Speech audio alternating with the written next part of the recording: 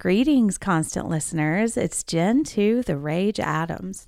What you're about to hear is a clip from our latest episode of our Patreon exclusive series, The Stephen King Archives, which sees the losers revisiting the year 1977, a crossroads period for King as he measured his own fame and success following Brian De Palma's Carrie and his chilling blockbuster third novel, The Shining. It's also the year King decided to revisit in Song of Susanna, the penultimate Dark Tower novel that we just covered in our latest book episode. Together, we sort through interviews, uncollected works, including a very early fairy tale, and try to key into why this year stuck with him. So how do you hear the full thing? Become a member of our Patreon, The Barrens. It's there you can unlock over hundreds of hours worth of exclusive content, from our Dark Tower Detour spinoff to our spooky Souls Midnights to over a dozen commentaries on all your favorite Stephen King movies. We even have a Stranger Things spinoff series called Talkin' Hawkins and a recurring Michael Crichton series aptly called The Crichton Cast. So what are you waiting for? Subscribe now through the link in the description of this episode or visit www.patreon.com/thebarrens. Hope to see you there over long days and pleasant nights.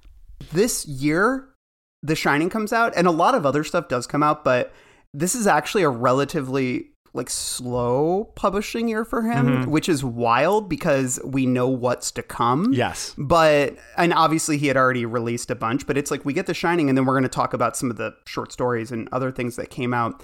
But the thing was, it was already in the news. We're going to read some of these articles that Stanley Kubrick was adapting The Shining. Yeah. That had already been established in this year. And imagine that, because Kubrick had been around for 20 years at this point, making some of the greatest films ever made. And it's like, okay, this young guy, he's literally in his 20s in Maine, has written these books that a lot of critics maybe turn their noses up at, but Stanley Kubrick's making it. Brian De Palma just had a huge hit with one. And it's all happening, and and just imagine the money that's already coming in. And I think along with that sense of comfortability, it's like, well, I got to maintain this. I got to the pressure that he must have felt during this time as well to keep producing. And obviously we know he did. They talk about him working on another novel, and I was trying to think which one. It was The Stand, obviously. Yeah. And so it's The Stand, but I had a moment where I was like, is it Dead Zone? What is it? But it's so wild to think about. Oh, he's working on The Stand. Right. That's the book that's sitting in his typewriter right now, which is so wild to consider.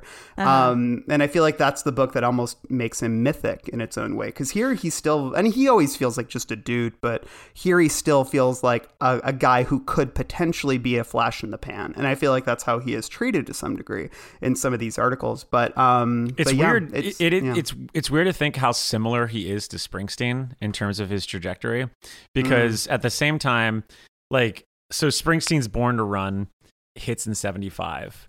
And that's certainly the album that kind of catapults him to another level. I mean, granted, he had already had, 2 albums prior to that, Greetings from Asbury Park and also Wild and Innocent and the East Street Shuffle. But it's Born to Run comes out in 75. That's literally a year after Carrie comes out. And then by 78, he's got Darkness on the Edge of Town, which is only a year after The Shining. And it's both of them at that point have these platinum, these gold records that are taking him to new heights, and they both don't stop, and they both keep expanding their reach, and they both keep just showing how big they can get, which is so wild, because then you even think about something like The River, which was in 80, and that's I think it's maybe 1 or 2 years after he goes and releases the Stand, and The River's this double album. And then he pulls it back and he goes and does Nebraska, which is kind of like what King does with different seasons. So it's just it's very, I've never really, we talked a lot about how the parallels between King and Spielberg, but it's kind of weird to think of how similar he was in terms of with Springsteen, and also in the same way that they both come from a lot of the same sort of foundation and also mean the same thing to their respective homelands in a weird way too. But I just think if we get the three of them in a room together, will it be like a keymaster gatekeeper situation? Yeah, we got to get these guys together. I think that would be categorically bad. Okay, I'm going to read the beginning of this article from 1980 or from what am I saying? February 12th, 1977. It's in